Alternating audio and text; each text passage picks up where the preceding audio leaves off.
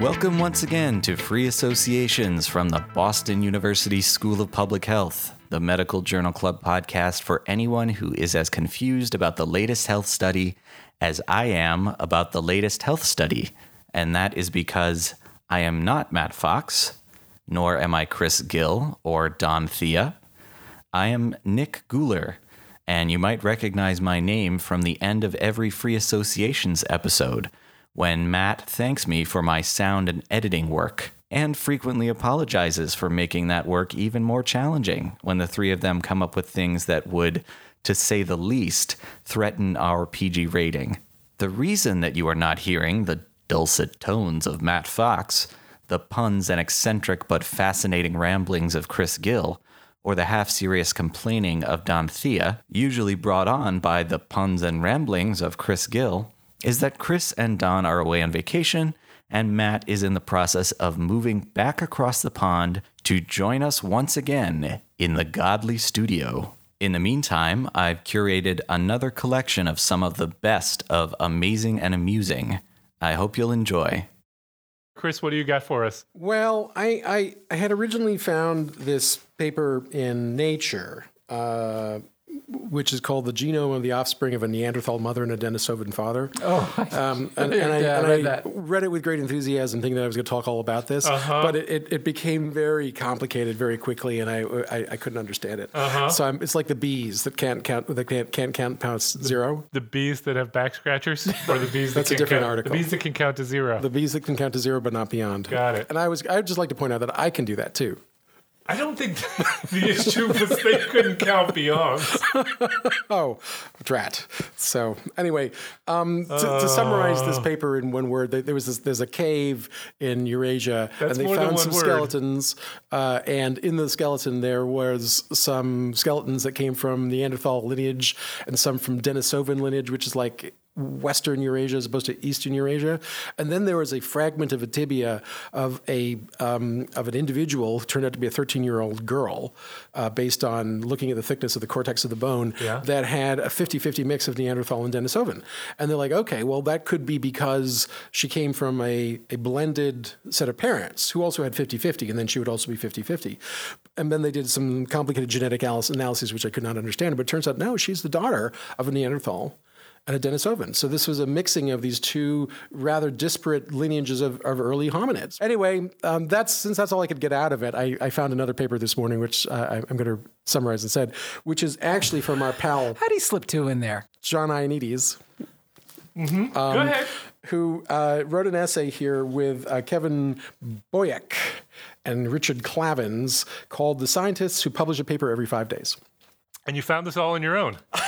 I did. That's amazing. This was also in Nature. That's amazing. That I found this on my own. Yeah. and how not else? from the email I sent you yesterday with that article in it. Did you send me this? That's twice in 2 days that you've sent me an email and I've ignored it. Do you ever read Matt's emails? Don, you're not allowed to do that. Don't develop a complex. It's Go not ahead. what you think. Go. Anyway, so This was going to be an in-depth segment in a few weeks.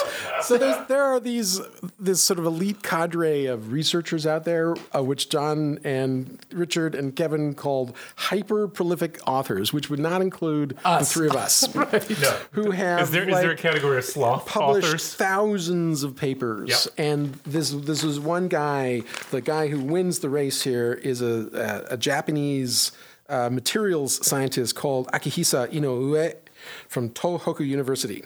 And he has published 2,566 full articles in Scopus. How many? 2,566. That's impressive. Now, that's what they said. That's impressive, but they also said, come on, because if you do the math, they're like publishing a paper every 5 days, and that does seem a little bit like how do mere mortals do that? He's on a streak. He's been on a streak for a decade, it seems, more than a streak. Yeah, he doesn't sleep. So they trolled Scopus, which is one of these online databases for papers, and they found all these guys who had super high publication rates. And then they noticed that a lot of them were from like particle physics, where they have 1,000 authors on a paper. And so they're like, okay, that is a different publishing model, so we're going to get rid of all of those. Because that's clearly just the particle physics people. Everybody cites everybody, and everybody's on everybody's paper. And so it's just like that author. It's like a cast. It's like Cleopatra. Wait, what now? Or El Cid.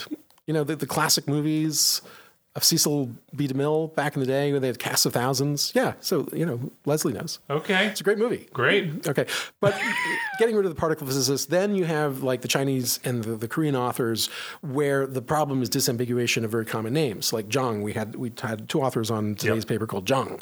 And so it is really hard actually to figure out who is a unique author because there's so many people called Zhang. And so they realize that this is practically an insoluble problem, particularly in Scopus, which does a very poor job of disambiguating names. And so then they're left with a still rather large group of around 900 apparently true hyper authors. And so from that, they found 265 that they reached out to, and 81 of them replied. Now, this is where it really gets interesting because then these people who wrote back, and the questions were, tell us how it is that you publish a paper every 5 days. Like, what is your secret? Yeah. Inquiring minds would like to know. I would like to know. Because I'm like 6 papers a year. I'm super psyched. I was like, that was a good year. But these guys are like off the charts, right? And not surprisingly, they do it by not satisfying the Vancouver criteria, which is like, what do you need to do to have claimed legitimate authorship? And most of these guys admitted to the fact they had achieved none of them on any of these papers. And these were all basically written by graduate students. And sometimes they would have read the paper, but not even always that they had actually read the paper and can guarantee it that they know what it was about, but their name is on it. Yeah, I mean, my interpretation was a little bit different, only in that I got the sense that these people have their research that they do, and they definitely qualify for authorship on those ones. It's just they also, in addition, have these sort of research machines that are churning out paper after paper, and it's hard to know whether they're actually able to read all of them. Right. So I thought it was interesting, but what I found maybe most surprising about it is how many of these hyper-prolific authors who admitted to not really following the Vancouver standards bemoaned the lack of adherence to the Vancouver standards and said that people really should be doing that. Yep. Though I confess I am not. And so I was like, well, anyway, I don't really imagine that I'm going to have this problem in my future. I suspect none of us around this table are ever going to have that problem. I could be so lucky. So everybody knows that academics are some of the funniest people in the world, right? That is so true. Really funny. We're hysterical. People. So have you seen the hashtag that's been going around? That's the hashtag academic movie titles? No. So this is academics coming up with movie titles that would explain the life of an academic. And this has been circulating on Twitter. So I'm going to give you some of my favorite ones here. Rebel Without a Grant. Crouching Data, Hidden P-Value. Oh, no. Silence of the Editor. Rebel Without a Causal Model. A Clear and Present Deadline. Oh, no. Dr. Strange Thesis. There Will Be Typos. That's a good one. Reviewer 2 in the Terrible, Horrible, No Good, Very Bad Article Submission. I Know What You Did Last Sabbatical. And then, because I couldn't resist, I had to get in on this. The one I put in was Raiders of the Lost Journal Submission Password. Oh, my God. Oh, my God. Anyway, had fun with that one. That's very good. Don, you've got something fantastic for us that you're just chomping at the bit to I don't know so about that. Go for it. All right, Matt. It better be good now. Let's set it up. All right, so what I want to report on is an experiment that was done that has not yet been published, but the results were announced in various public venues just over the last couple of days. And so I can't cite a specific author or a specific journal in which this has been published, but apparently there's a guy named Beat Wampfler, who is a veterinarian by day and a cheesemaker at night. A cheesemaker? A cheesemaker from Switzerland. What kind of cheese? He specializes in Emmental cheese. Oh, good stuff. Which he makes in his 19th century cellar in Bergdorf, Switzerland. Okay. And he apparently is very committed to his Emmental, but wants to make it better. And so he, along with a number of individuals from, where is it? It is University of Bern, have a hypothesis that the maturation of cheese, the taste that occurs with the maturation of cheese is affected by sound. And so he has set up a year-long experiment where he has 8 22-pound wheels of the finest Emmental were hooked up to mini transmitters and pumped Please somebody sound talks to them. straight into their curds 24/7 to see if bioacoustics have any effect on their ripening process. And Wait, what kind of sounds? well, they had no sound for one group. They had ambient sound from a music group called Yellow, and they played over and over the song Monolith. They had The cheese got really annoyed at magic that point. flute was played over and over, as well as The Mozart effect, they had very a good. techno music, which was Vril, and the song was UV. Led Zeppelin, Stairway to Heaven. They had not a good a choice. Not a medium good frequency choice at 200 hertz, a high frequency at 1,000 kilohertz.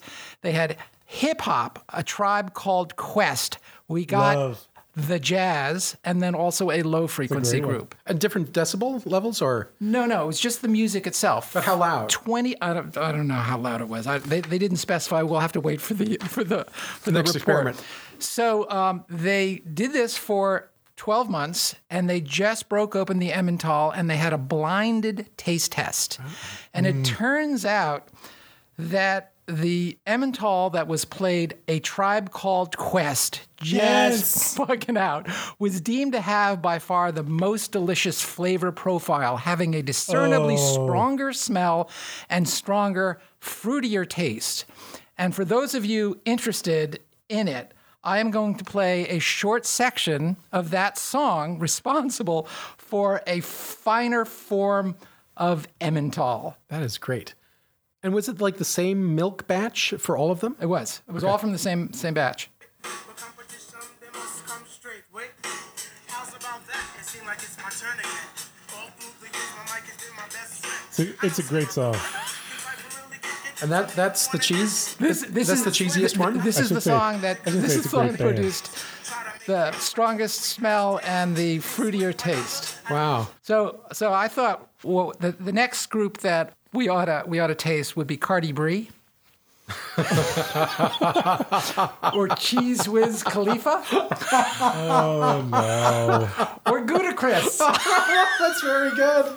Did you really come up with those yourself, or I those in the did not. I paper? stole all three of those. And maybe you could wash it down with a nice glass of Don Perignon. That is a fitting tribute because we lost Fife this year or last year. That's right. That's Wow, right. That's very Yeah. funny. So when the paper comes out, I will post it on Twitter. We should have a cheese party. Oh, really? All right, Chris, what do you got? Well, I'm going to segue right off of that because part of what I'm going to talk about is the naked mole rat, which is not a mouse. Oh, fantastic! But the naked mole rats, I really wanted to make the title of this little wacky and weird. What do E. coli, naked mole rats, and elephants have in common?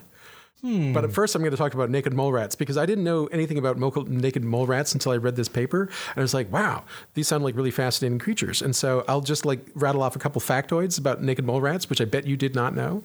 So number one, I don't know Try anything me. about them, so they and one other species are the only true eusocial mammals on Earth. Meaning eusocial means that their society is hive-like, that there is a queen and there are drones and most of the workers are sterile.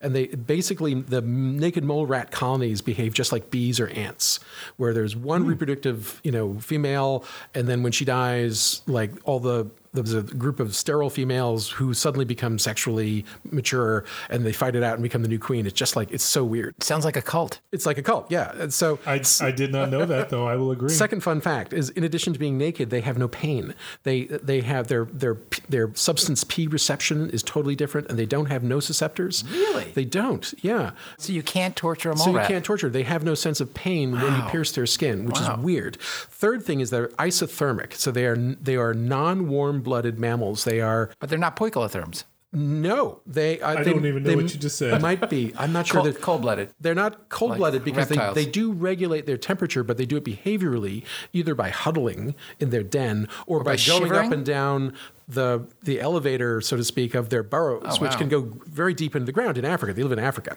And so when they're cold, they go out to where it's warm. When they're warm, they go down where it's cooler. And so they may regulate just by vertical migration in the burrow. The fourth thing is that they live about 30 years, which is like like Methuselah rodents, which is incredible. And they have an incredible tolerance for anoxia because they live in this hypoxic environment deep in the ground all the time, and they can actually survive for 18 minutes. It's been documented in a zero oxygen environment without brain death, and they do this by basically shutting down their metabolism and going dormant. So they are incredible animals. God, they would be good pearl divers. And the burrows of these naked mole rat colonies can extend for 3 or 4 kilometers underground. Wow. So they spend their entire lives, they're basically blind underground. And the last thing, which is what is the important thing, is that they have an incredibly low cancer rate, which is what I was going to talk about, because I ran across this cool paper in PNAS about the Peto paradox. So Richard Peto was this epidemiologist who made this sort of funny thought experiment that basically stating that anytime a cell reproduces, there is a potential, divides, that there's a potential for a mutation to occur that would lead to cancer, right? Just because of random errors over time. And so the bigger the animal, you would predict, the higher the cancer rates of the animal. Because an elephant's cells are no bigger than ours. They just have more of them. A blue whale has more cells than we do. They're not bigger cells. And so there's just you would think that blue whales and elephants would be riddled with cancer, but they're not. And the paradox is not really a paradox because, of course, if that were true, the elephants would all be dead of cancer. They couldn't possibly survive. And so the paradox is that there must be a way that the elephants have figured out a strategy genetically for not getting cancer. And so there's been a lot of research in this recently, and it turns out indeed that there are all sorts of very clever genetic mechanisms that lead to this. Now, one of them is through this protein called tumor protein 53. And I don't know exactly what it does. One of my favorites. TP53, right. What thing it does is it senses major errors in DNA, like a big mutation, and then it triggers apoptosis so that the cell dies.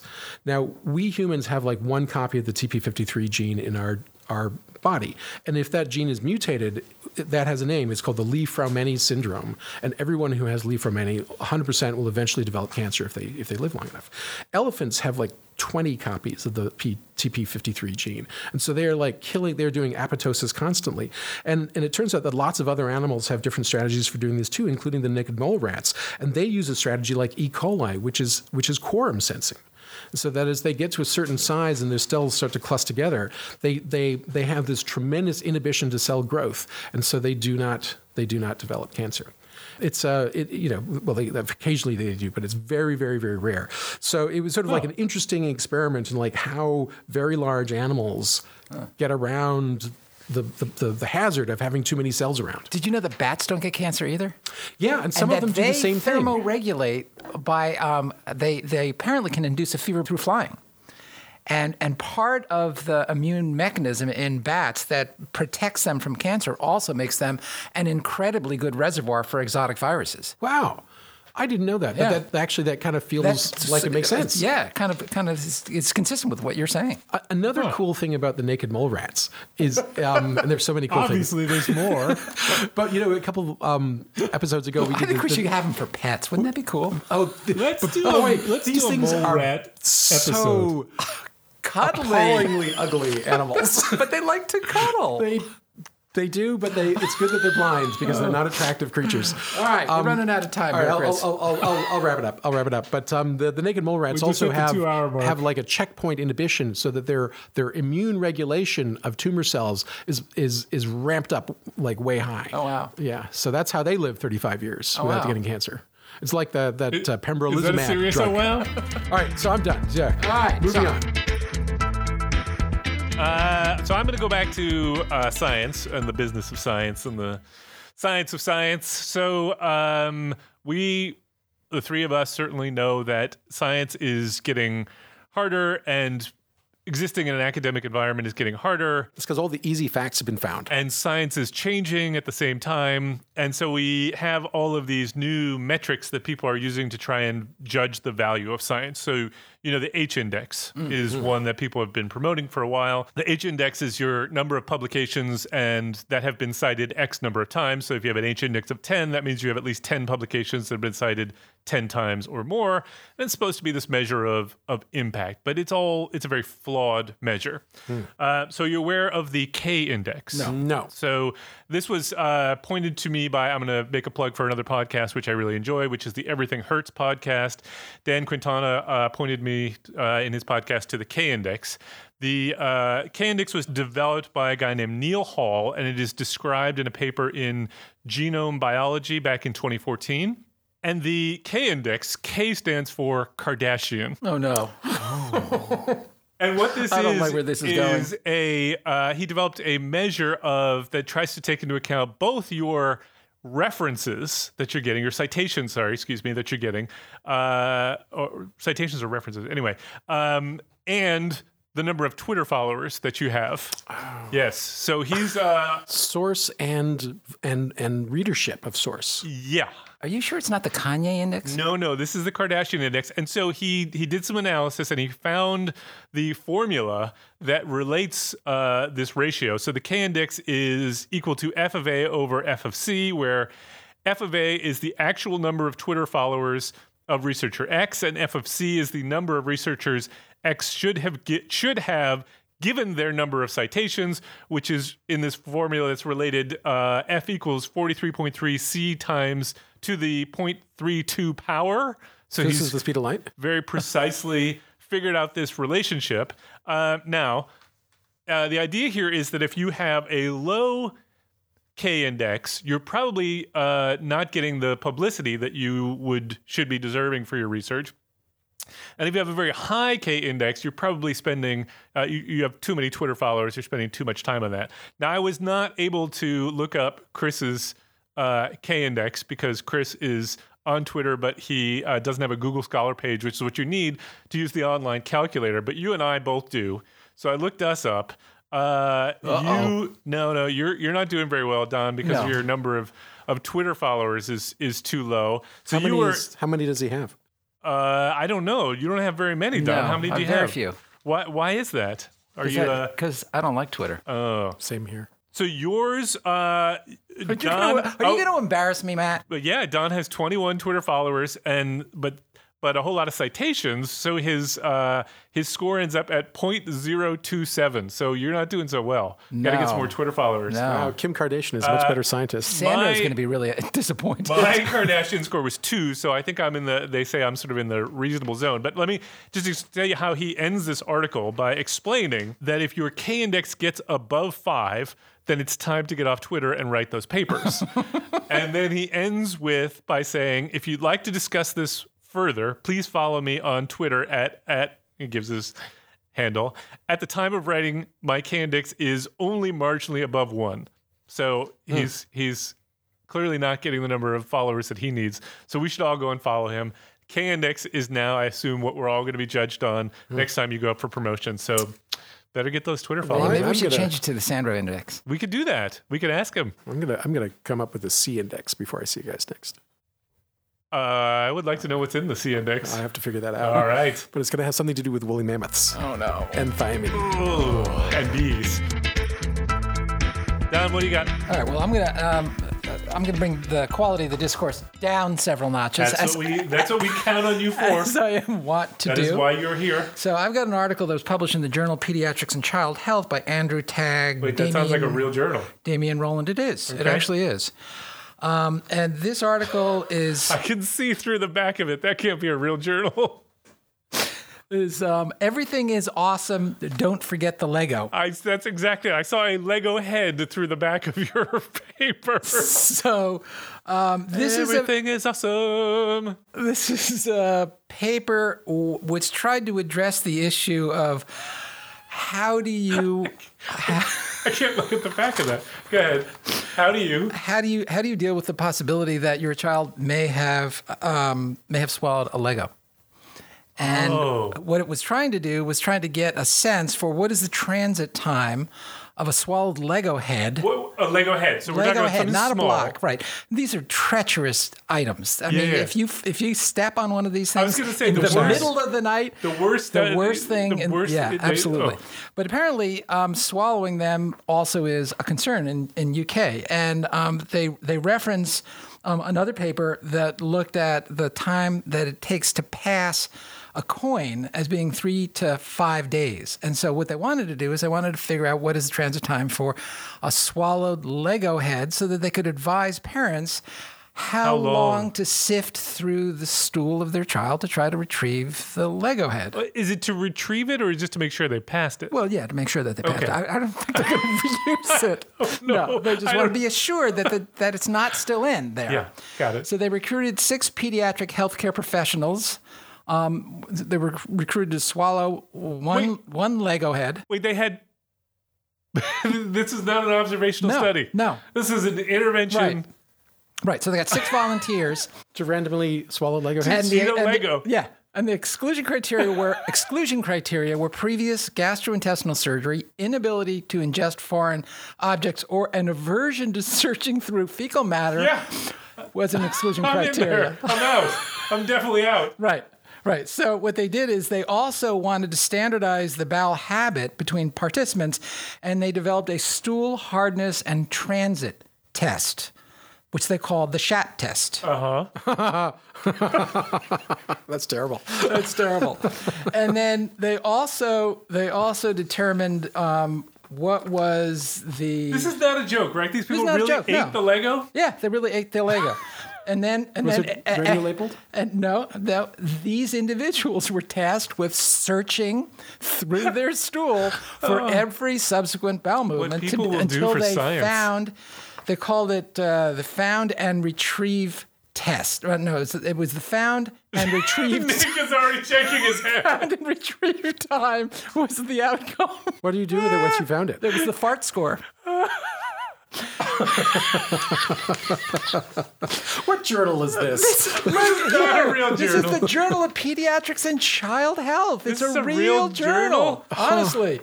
Honestly, so they found on balance that the average transit time was less than the transit time for a coin. The average transit time turned out to be, the fart score averaged 1.71 days, which was considerably less than the transit time for a coin. Wow. Huh. Now this is interesting because do Lego heads float? I don't think so. So like in the gastric juices, they wouldn't like just float around in the gastric soup and not pass into the intestine. No, they passed through the pyloric sphincter and the anal sphincter, so there was not a problem. There was one individual, however. So there were 7 individuals who swallowed Lego heads, and they retrieved 6. Oh. And for the 7th individual, who happened to be a male, he continued to look for the Lego head For how long? for 2 weeks. Whoa. So I love the way they end this their discussion. They You say, know what this smells of? Ascertainment bias. "Oh no, oh no!" I think that is a high point. No, it's a low point.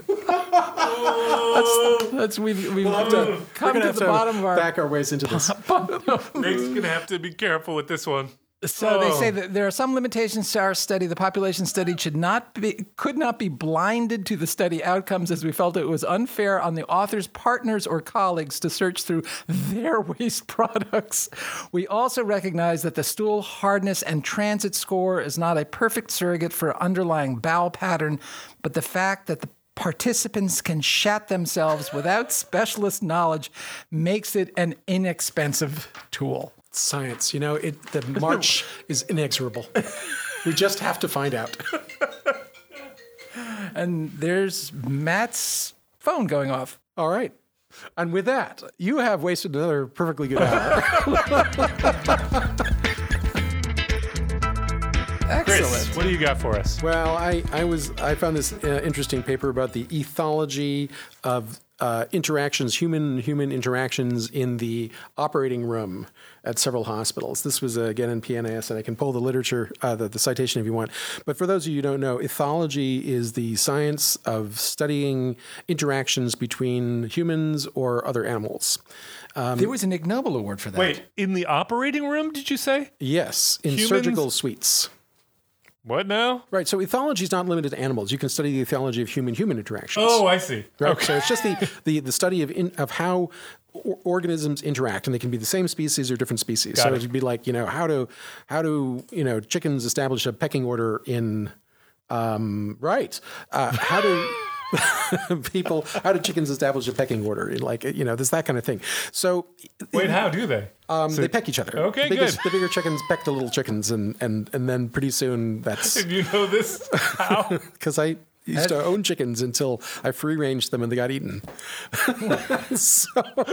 They got, So Okay. the chickens are gone, Don. Wish I had. no, really? Wish I had asked. They got old. It was their time. So anyway, What got them? I don't know, Coyote? probably a coyote or a fisher or a fox. Yeah, we do that. So Don and I both went through this when we were medical students. That surgeons have this sort of history of yelling at people in the operating room, and like everything kind of rolls downhill. And like if you're the lowest person in the totem pole, you tend to get yelled at a lot. And so they wanted to sort of study this empirically. And so they did this kind of cool experiment where they had people observing what was going on in operating rooms, and they did several hundred surgeries, and they looked at who said what to whom, and they kind of categorized them until whether these were cooperative statements, meaning that there was like kind of a nice thing, like some mentoring from the surgeon to the fellow, for example, or whether these were conflict-laden statements, which would be someone being snarky or mean or sarcastic or angry at someone else in the operating room. And they sort of characterized all these relationships. And what they found, not surprisingly, was that there was a tremendous gender effect of conflict in operating rooms. But the way that this played out was sort of surprising, that the more homogeneous the operating room members were, which would go from the senior attending surgeon down to the surgical fellow, down to the surgical resident, down to the scrub nurse, who would be the next on the totem pole, and down to the charge nurse. Oh, and the anesthesiologist would be a little high up. So the surgeon to surgical fellow to surgical resident to anesthesiologist to scrub nurse to the circulating nurse, which is the person who goes in and out of the operating room and is not scrubbed in. And then the medical student. And then the medical student at the bottom, but they didn't include medical students in this analysis. And so what they found was that the more that the gender of the group was homogeneous, the more conflict there was. So homogeneous. So the more, like, if it was all female teams, there was more conflict. If there was all male teams, there was more conflict. But if you mixed it up. But if you mixed it up, there was much less conflict. Interesting. So a mixture of male and female seemed to have an ameliorating effect. And that has been seen in other ethology research as well, not just in humans, but in other animal species.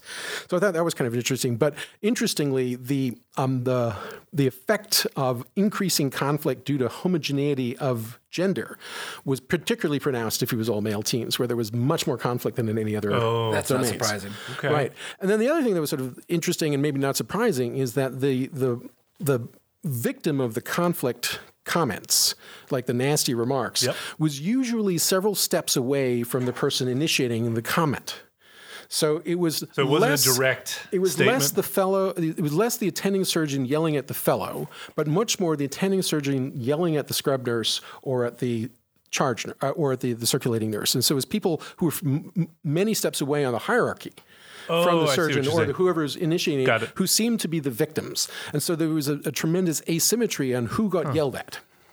And that the conflict almost always went down the hierarchy rather than up the hierarchy. That part doesn't surprise me. That's not surprising. Yeah. And do you want to guess on which surgical specialties were most egregious in terms of having high levels of conflict? Do you want to just guess? Cardiothoracic surgery. Bingo. Cardiothoracic, number Really? one. I didn't know that. Followed by, Wait, how did you know that? Neurosurgery. followed by, Orthopedic surgery. my orthopedic surgery was on the list, but vascular surgery was slightly edged them out. What- And the least conflict was Dermatology. The surgical specialty? Surgical specialty. Urology. They were very low. There's one even lower.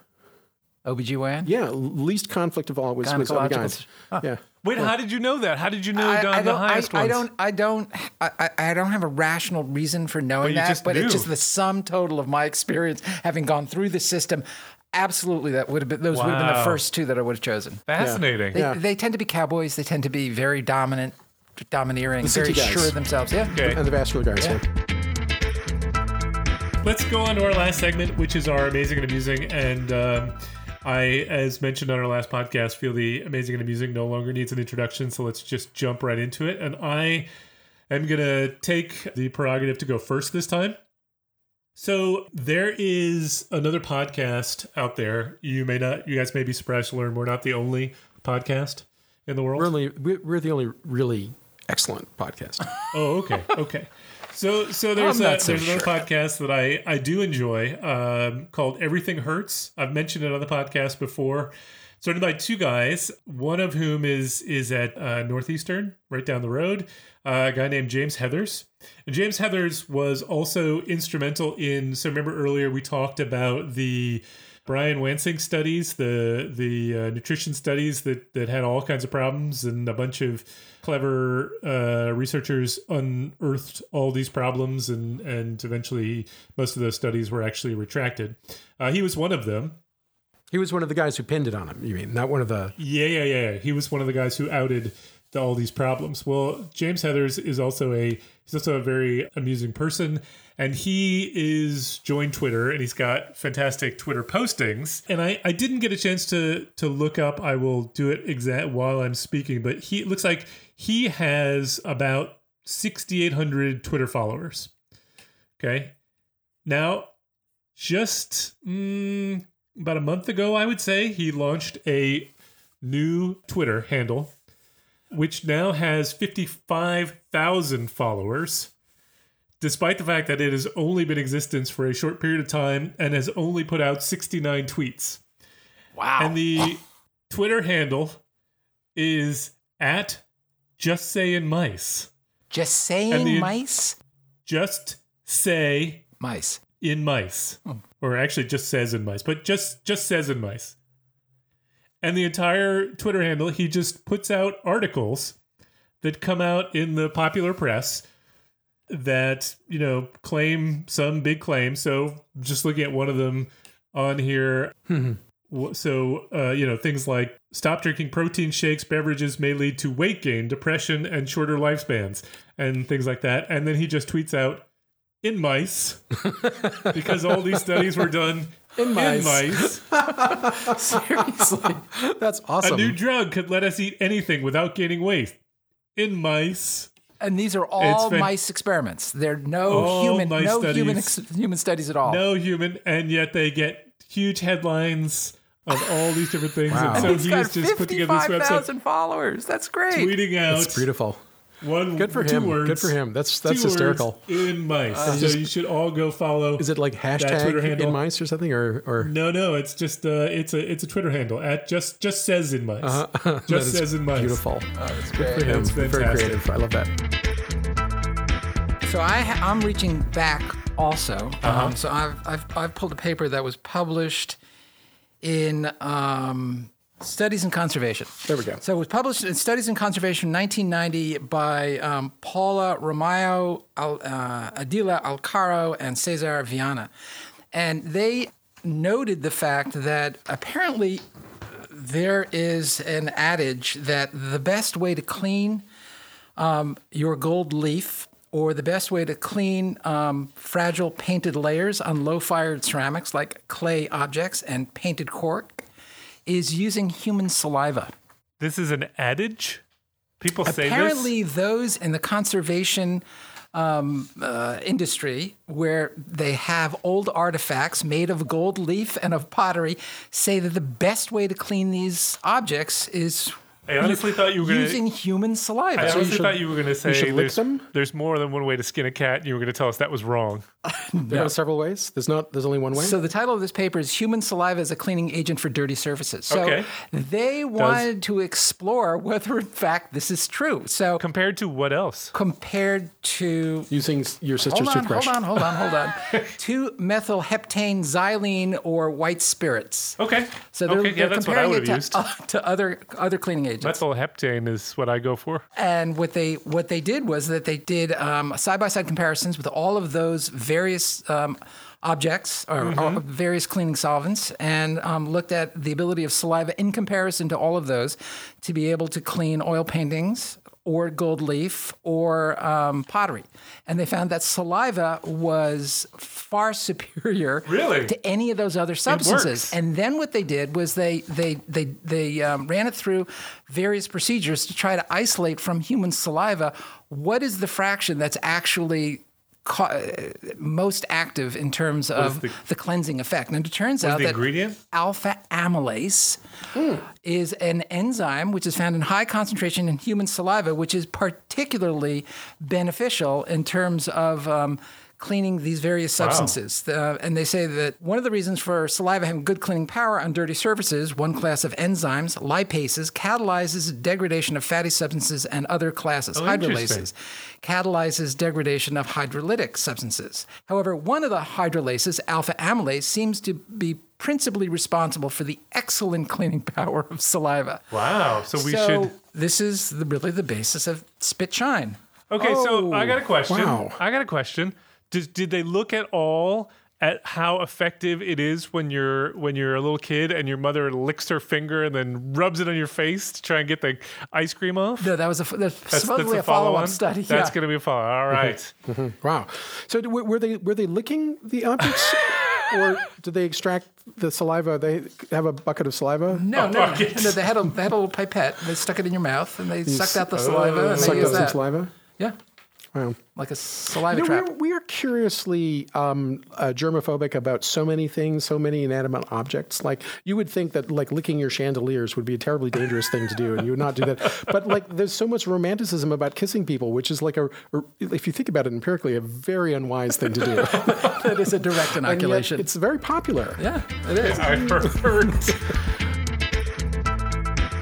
Chris, what do you got for us? You go first Well, this time. I'm sure you guys all saw the very exciting news about the gigantic black hole photograph that that's in was the so center cool. of our galaxy in the constellation of So cool. Sagittarius that weighs 200 billion suns worth of mass and is awesome. slowly was sucking amazing. up solar systems and suns at a voracious rate and will eventually destroy our entire galaxy, including us. I thought that this was a really important one. I was going to now go I'm for feeling it. sad. And then I came across another paper that was even more important. A paper that, because I think that the galactic destruction and the complete annihilation of all life as we pretty know important. it would be important. But that is probably only important to maybe a couple 100,000 people on the planet, maybe a few million at best when you get right down to it. And tomorrow no one will care. Right. But there is something that people are really interested in, Drum roll. which is can cats learn their names? And that's what I'm going to talk about today is can cats learn their good names? stuff. And I'll Yep. tell you, they can. But these guys had to prove it, and they published it in Nature. This is a great study. It's called Domestic Cats, Felis Catus, Discriminate Their Names from Other Words by Saito and colleagues in this month's Nature.com Scientific Reports. Who funded have to this? say- Who funded this? I have to say, I almost brought the same Really? one. I It's a haven't great seen this paper. one. Yeah. It's a great paper. Ah, it's a great- So great- we great know that study. dogs know their names. Yeah. Like it's so obvious. Yeah. But there are 600 million cat owners on this planet. But Did you know that? How would you know if a cat knew its name? You have to do an Because experiment. cats won't respond to you Right, no because matter the what. cats, I have these tea towels don't at home care. that are great. That like the dog tea towels and the cat tea towels, and on the dog tea towel you have like fetch and roll over and play dead and beg and sit and wag, and each has got a little picture of a dog doing exactly that thing. And then you have the cat tea towel with all the same commands like sit, roll over, beg, and the cats are just sitting there. Paying no attention at Yep. all to They do whatever you not tell care. them. So you might very They well do assume not that care. the cats do not recognize language, but cat owners think passionately this is not true. What'd they do? What'd they do? So they did an experiment where they got cats and cat owners, and they would read them a series of words that initially, this was the first experiment. They would say like, this was all in Japanese. So I'll say it in English. They said like fish, dog, bunny, chocolate. Fluffy. Mittens. And then mittens, right? And so the purpose of the first 4 words was to sort of like control for the cat's attention just to any noise. Like, oh, my master is saying something. And so, predictably, for the first word, they would prick up their ears and they'd listen. Hang on. A cat does not think of a person as its master. True, good point. As its feeder, and its tummy warmer and scratching post. Yeah. So they would give these 4 control words first that all had to have the same number of syllables, and they would say them in a monotone so there was no emotional inflection. And then they would say the cat's name. And then they had this cat rating, it's like attention rating scale, which was just, the rubric is a great. Because it's not like dogs, where the dog is like woof woof woof and looks right at you and like gets really excited. With And cats, the tail wags. it's subtle. Yeah. The cats, Hit us. they have the ear twitches, head moves slightly, looks at you, tail twitches, and maybe gets up and moves. Seriously. And that was the That's scale. the scale. That was the scale. Because we're not looking for big effects here with the cats. We're just looking for any acknowledgement that it heard you at all. So they did this experiment, and sure enough, the cats preferentially respond to their names. Come So when you on. get to Fluffy, they're like, what? They don't move. But they're like, yeah. You said my name. I heard you say my name. What's up? So then they did it again, like looking at like people who had multiple cats, and they wanted to see if, like in a house with like 5 cats, will each of the cats recognize its name as opposed to all the names? Because you can imagine, like when you're feeding the cat, you go ting ting ting on the can, you say, "Come here, Fluffy, Bunny," honey, name of ex-husband, and And then they all come running. And you don't know if it's because they all like seeing all the other cats running and they're running because it's dinner time, or because they heard their names. So what'd they do? And so they did the same thing where they would like do the controls using the other cats' names In front of all the cats. in front of one cat at a time. And then see when they finally got to the actual cat's name, whether the cat would respond to its name preferentially, which it did. So they know their names. But then they did the same experiment in a cat cafe. You know what a cat cafe is? It's do like not. these people, it's like people who feel depressed and love cats, and they go to a cat cafe and there's like cats everywhere. right, and they right, go right. and drink coffee and tea and eat crumpets and pat the cats. And the cats are like so used to people like saying Fluffy, Bunny, when it's not Fluffy and Bunny, it's the other cat's name, right? And so they just they want to know, in that milieu, will the cats respond to their names? And the answer is kind of no, they don't really. The cats have sort of forgotten their names, and they're just like, whatever. They're ignoring all the humans all So the time. what happened? And then they did another experiment where they wanted to see, well, what happens if someone else calls the cat's name other than the owner? Like, is it contextual on the owner's voice plus the cat's name? And it turns out that even if Don calls my cat Jackson, Jackson will respond to Don more than it will if you say, That it like, just happens to be the name Brick. of my son. Right. But with all that said, the cats don't come running. They twitch an ear, No, look they at you turn slyly, their head yawn, 4 degrees flick to their the tail left. twice, and maybe roll over to face away from you. But reproducible. So the bottom line of this critical scientific question is cats definitely do know their names. They do not know that you're talking to them, but they just choose to ignore you. I wanna so know- love that this I was wanna know who published the in funder Nature. is.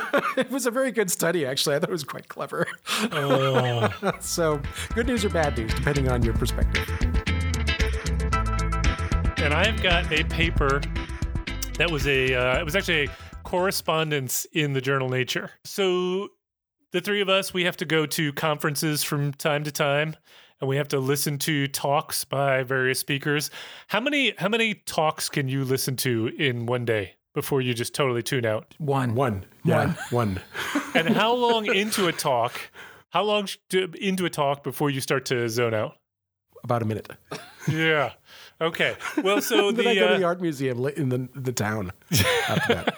So this article was by Professor Robert Ewers, right here at Imperial College in London. I'm also at Imperial College this semester, but is at a different campus, so I can't go knock on his door to find out more about this. But he wrote this article, this correspondence in Nature. It is exactly 3 paragraphs long. and it is entitled "Boring Speakers Talk for Longer." So That's probably true. I like it.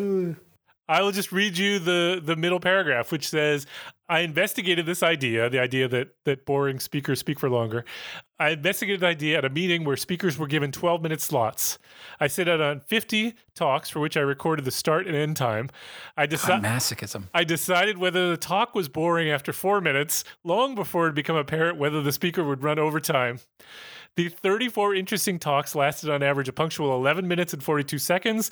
The 16 boring ones dragged on for 13 minutes and 12 seconds, thereby wasting a statistically significant 1.5 minutes. That he'll never get back. For every 70 seconds that a speaker droned on, the odds that their talk had been boring doubled. That is so true. There you go. So true. Keep it short is the message. That's right. All right, so I'm going to leave the animal kingdom and stick with humans. And I'm going to talk about a paper that appeared in Medical Hypotheses in 2009 by George Steinhauser. And George Steinhauser was made the observation himself, as did his mates and his family, that there are certain individuals that collect navel lint at a much there are not. At a much higher rate than other individuals. We're not talking about the Navy. Not the navel. You mean lint, navel. Right. Lint. And so he and when you say Belly buttons. collects, belly buttons. you just mean that it collects, not as opposed to I am a collector of. He was not. He did not collect other people's belly button lint. However, he did. That's right. Chris Gill, April 2019, in a little test tube. I'm telling you, he wanted to know what are the characteristics that are associated with collecting lint, and what lint and what lint consists of. Like inniness, outiness. So he collected his own navel, and he calls it fluff. He doesn't call it lint. His own navel fluff. 503 pieces of navel fluff were collected for over a year, and he weighed each one of them, and then he analyzed the composition of them, and then he did a series of experiments with himself and other individuals and determined that it's the presence of belly hair in a circular fashion, growing in a circular fashion around the belly button, that is what induces the collection of lint. Why some people... It's like a funnel. So people who have more circumferential hair around their navel tend to collect lint more than people who don't, which is why men tend to have belly button lint more than women do. What about being chubby? Oh. He didn't specify that, although he did experiments where he shaved his own belly hair and the lint didn't collect, and then he did an analysis of the composition of the lint and found that most of it was cellulose in nature. How about that? Meaning that it came from your undershirt. Yeah. Wow, that is But fascinating. there was also a fairly large amount of lipids and cellular material. And How about ectoparasites? no, he didn't look for ectoparasites. But Oh, that is so. So did they use principal components analysis here? so the most abundant mass was observed for the range of 1.2 to 1.29 milligrams per collection, and it's the amount of lint that you collect at the end of the day. The average value is 1.82, but there were a few that were massive, 4 milligrams of belly button lint. And he has a graph that he has here, which he has the count and the size of the various different belly button sizes. So there was one out here that was 9 milligrams. So what's the median? The median was Gross. 1.82 milligrams. Wow. And Now I know. And he felt like Thank with goodness. his belly button, the maximum carrying capacity was in the neighborhood of about 8 to 9 milligrams of belly button lint. The carrying capacity of Science marches on. I love It's it. important to know these things. Thank Yeah, goodness. not as great. important as a black hole, but almost. Yeah, similar. Quite similar. Wow.